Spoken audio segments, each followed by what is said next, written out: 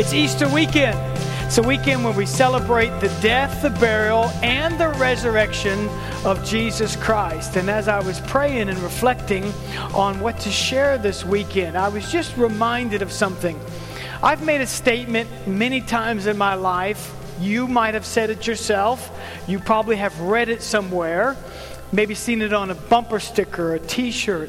It's a very popular saying, and it's this: Jesus died for you. How many of you ever seen that somewhere, or heard it, or said it even yourself at some point? And that's absolutely true. Jesus did die for you. But I'm reminded of the fact, as I was praying this week, that Jesus didn't just die for you. Of course he did. But how many of you know his death was not mysterious? He did not die by accident. He didn't die by some sickness or some illness. Jesus did not commit suicide. Listen to this. Jesus was killed. Jesus was killed. He did lay down his life. He said, hey, nobody takes my life from me. I lay it down. But think about it. When he laid his life down, he was killed. Matthew chapter 16, Jesus is talking to his disciples, and he begins to warn them and talk to them. And he begins to tell them about the things that the scribes and the Pharisees and the things that he is going to suffer and be killed. Jesus was killed. He was killed. And so if he was killed, then there is guilt. If he was killed, then there's somebody to blame. If Jesus was killed, then it was somebody's fault. There's somebody that needs to pay the price for that. There is somebody that should be held accountable. There's somebody that should be guilty of his death. If he was killed, then there's guilt to lay at somebody's feet.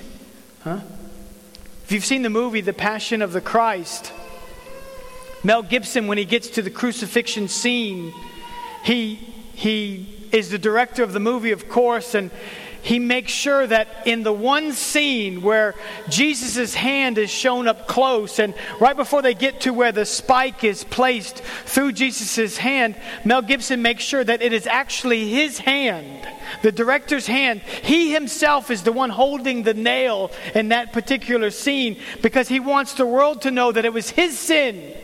He is guilty. It was his sin that actually nailed Jesus to the cross. It's my sin. It's your sin. We're the ones that are guilty.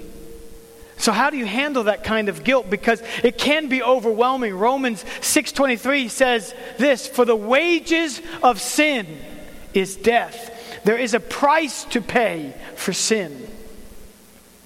How do you handle that kind of guilt? How do you just deal with the fact that there's sin and there's guilt and there's blame? People handle guilt in different ways. In Matthew chapter 27, you find that the story is where Pilate is faced with the opportunity to sentence Jesus to death. And so he brings Jesus and a notorious criminal before the crowd. And he has Barabbas, which was a prisoner who was guilty on all counts. And then he has Jesus, who is sinless and guiltless. And he says to the crowd, who do you want me to release? Thinking that they were going to shout back Barabbas, but instead they shouted back, shout back Jesus, but instead they shouted, give us Barabbas. Give us this criminal. So what do we do with Jesus? And they screamed out, crucify him. So Pilate has them bring out a bowl of water. Listen to what he did in Matthew chapter number 27, starting in verse number 24. It said, when Pilate saw that he could not prevail at all, he said, but rather he had washed his hands. Listen, he took a bowl and he took water and he just washed his hands. And he said, his blood is not on me. And they screamed out in verse 25, let his blood be upon us and on our children. Pilate tried to just wash away the guilt. There's different ways that we handle guilt. Some handle guilt The first way I think about it is that they make excuses for it. They just make excuses. They just say, well, it's not really my fault. It's the childhood that I experienced. It's the environment that I grew up in. It's society's fault. It's the government's fault. After all, look at my parents. This is just the way they raised me. That's just the way I am. I'm just a product of my upbringing. They look at the little things, the little white lies that we tell, and say, well, there's really no harm in them. Guilt comes because we all transgress, we all sin, we all have faults, we all have failures, and so guilt comes, and we say, how do I handle it? The first thing I do is I try to place the blame somewhere else. I just think to myself, well, everybody lies every now and then. I remember as a child, my next door neighbor came over, and she had a new diamond ring on her finger.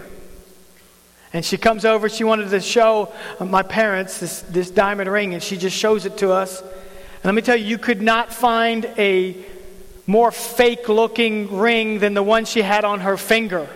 It looked like a big piece of plastic was just plopped right on her hand, like she'd gotten out of a gumball machine and just turned it, and that's what came out. And she said, look, it's a cubic zirconia. It looks so real. And we're looking at it like, what? My dad. And she looks at my dad. She said, doesn't it look real? My dad goes, yeah, sure does. Wow, can't tell the difference. And when she left, I looked at my dad. I said, Dad, you lied to her. And he looks at me and says, son, sometimes you just gotta lie, So we justify it. We think to ourselves, well, everybody does that. Everybody cheats on their taxes. Fudges at least a little bit, And so it's easy for the little things sometimes to shift the blame.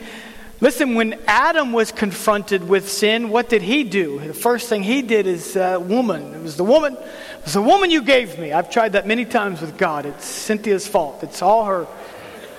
She made me get angry. But the truth is that if you live long enough, you reach a point where you really can't place the blame on anybody else. If you live long enough, you understand that, hey, you know what? It's my fault. I did it. I can't place the blame on anybody else. I'm old enough to know better. I knew what I was doing when I did it, and I did it anyway. And at some point, you look in the mirror, and you have nobody else to blame. You cannot shift the blame to anybody else. You cannot pass the buck. You have to look in the mirror and you have to say to yourself, it is all my fault. I did it. I said it. I did it. I thought it. I acted upon it. It's all me. At some point you just have to accept what you did. And that's when the second way we handle guilt comes in. And that's it. We have to carry it with us. You did it. Yeah, you did it. Oh, you know you did it. And now you have to live with it the rest of your life. You did it, and now you have to carry the weight of it. The failed marriage, the poor parenting, the rebellion against your upbringing, the broken relationship, the business venture that went south. You know it's your fault, and you have to carry the weight of that with you the rest of your life.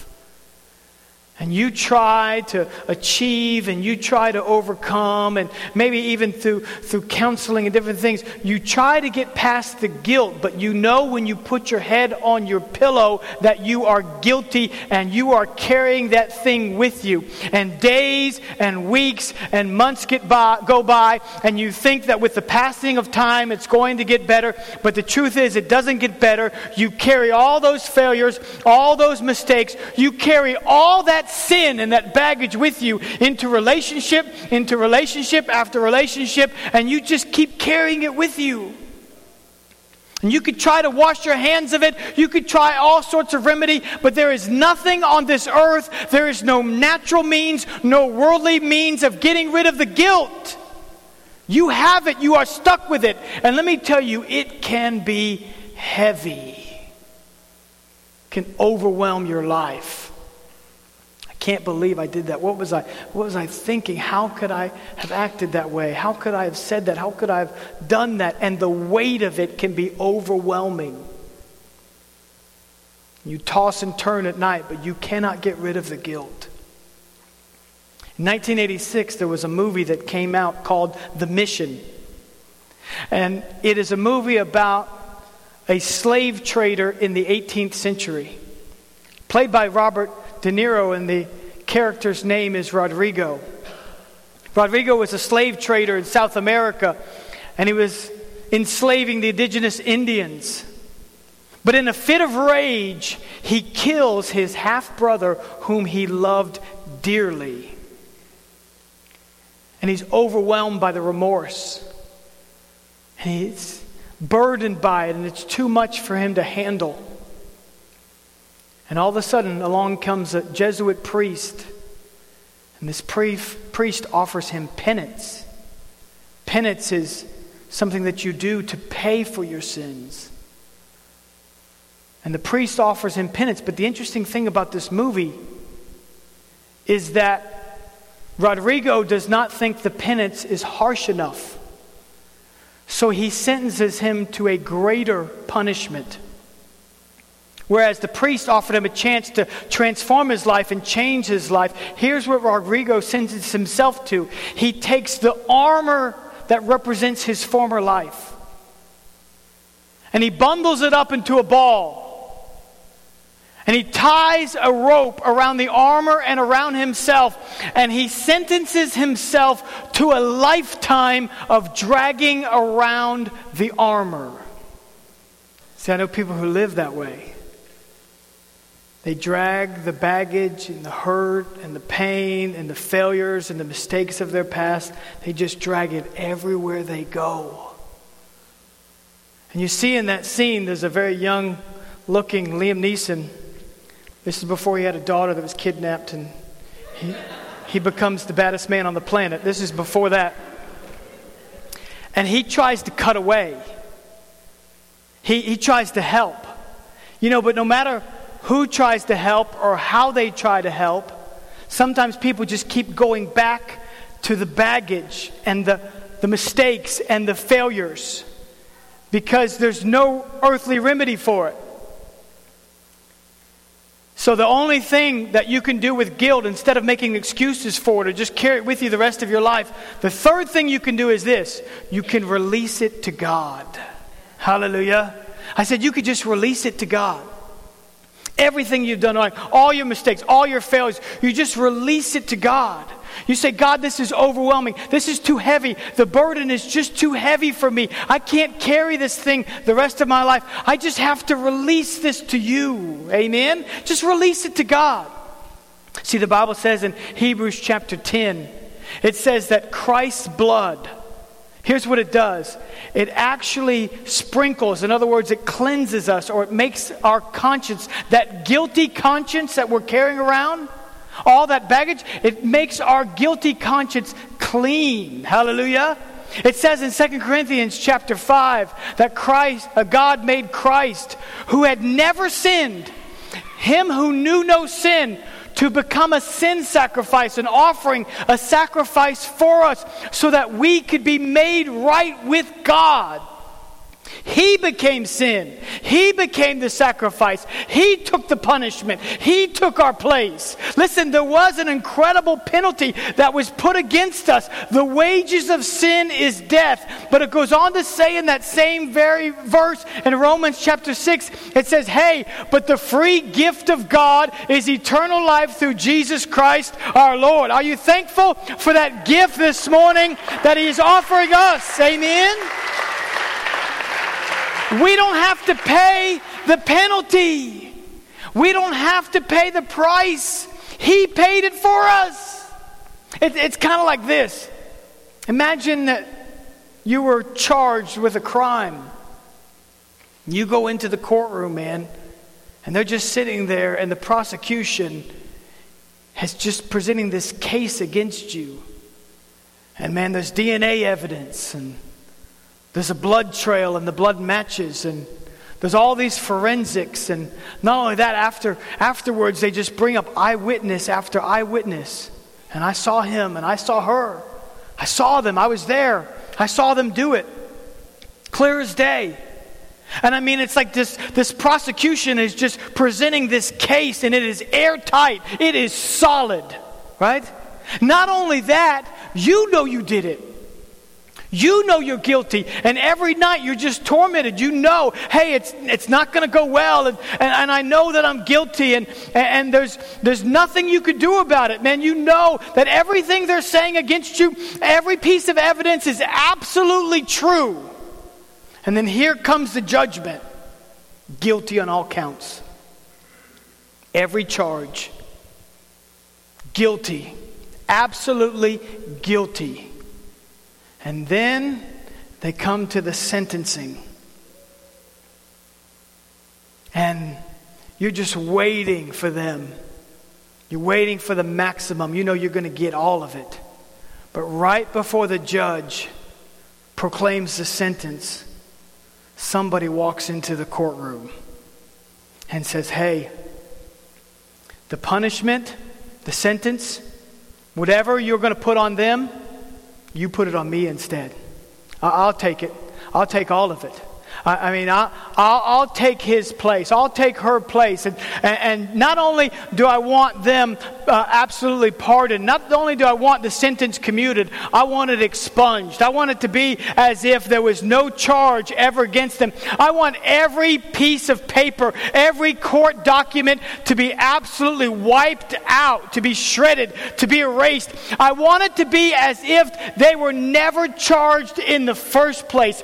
That is what Jesus did on the cross. His blood pardons us, commutes our sentence. It expunges everything that was ever leveled against us. We walk out completely free. Can somebody say amen? Our sentence is commuted. Hallelujah. You say that's not fair. It's not fair. But it is just, and God is a just God, because the blood of Jesus cleanses us from all unrighteousness. I don't deserve it. I didn't earn it. It is a free gift. It is the grace of God. And let me just tell you, I know what mistakes look like, and I know what failures look like, because I've made so many of them. But I know that I can fall on God's mercy. I know that I can fall on His grace. I know that there is forgiveness. I know that I could put my head on my pillow at night knowing that I am guilty, but guess what? I am blameless before God. He does not look at me as guilty. He does not look at me as somebody who has to have to carry all this guilt. He looks at me as totally clean. He looks at me as somebody who has never sinned. He looks at me as His child. He is in love with me. He is crazy in love with me. He looks at me as a free man. Amen? Listen, I know, 8 years old. At 8 years old, I remember very clearly returning home from church on a Sunday night. And I got in my bed that night. And I tried to sleep. But I remember I was just overwhelmed with guilt. At 8 years old, I didn't have a past. I didn't have, this trail of mistakes and failures. But I knew at 8 years old that I was lost. And I remember getting on my knees in that twin bunk bed. And I remember saying, Jesus, if you're real, would you come into my heart? Would you change my life? Let me tell you, at that moment He did. And the weight was lifted off of me. Just lifted off of me. And I know that I can go to God at any moment and still say, God, I blew it, but thank you for forgiveness. Thank you for the cross. Thank you for changing my life.